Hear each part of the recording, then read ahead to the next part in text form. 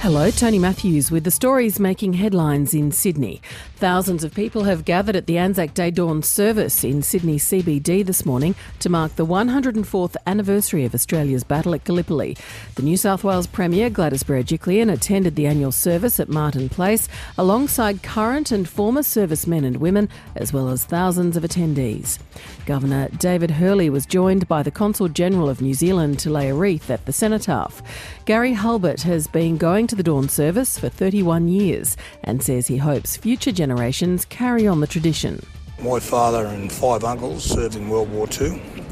I've got a son behind me that's a serving member in the armed forces, and we think it's imperative that we remember these people for what they gave us, and that's our freedom. A police officer has been charged with neglect of duty after he allegedly failed to act on a complaint about a man who allegedly went on to sexually assault a girl at a South Sydney dance studio. Jessica Kidd reports. Anthony Sampieri is accused of sexually assaulting a 7-year-old girl at a dance studio in Cogra in November. An internal police investigation was launched after it was revealed Sampieri allegedly made a lewd phone call to a woman in Sydney weeks beforehand.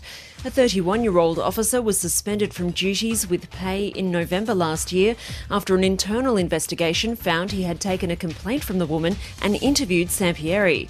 The officer has been charged with 4 counts of neglect of duty and will face court in June.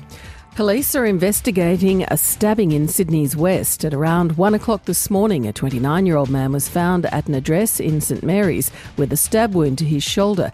He was taken to hospital in a stable condition. A 20-year-old woman has been arrested and taken to Penrith Police Station, where she's assisting with inquiries. For more details on those stories, go to ABC News Online.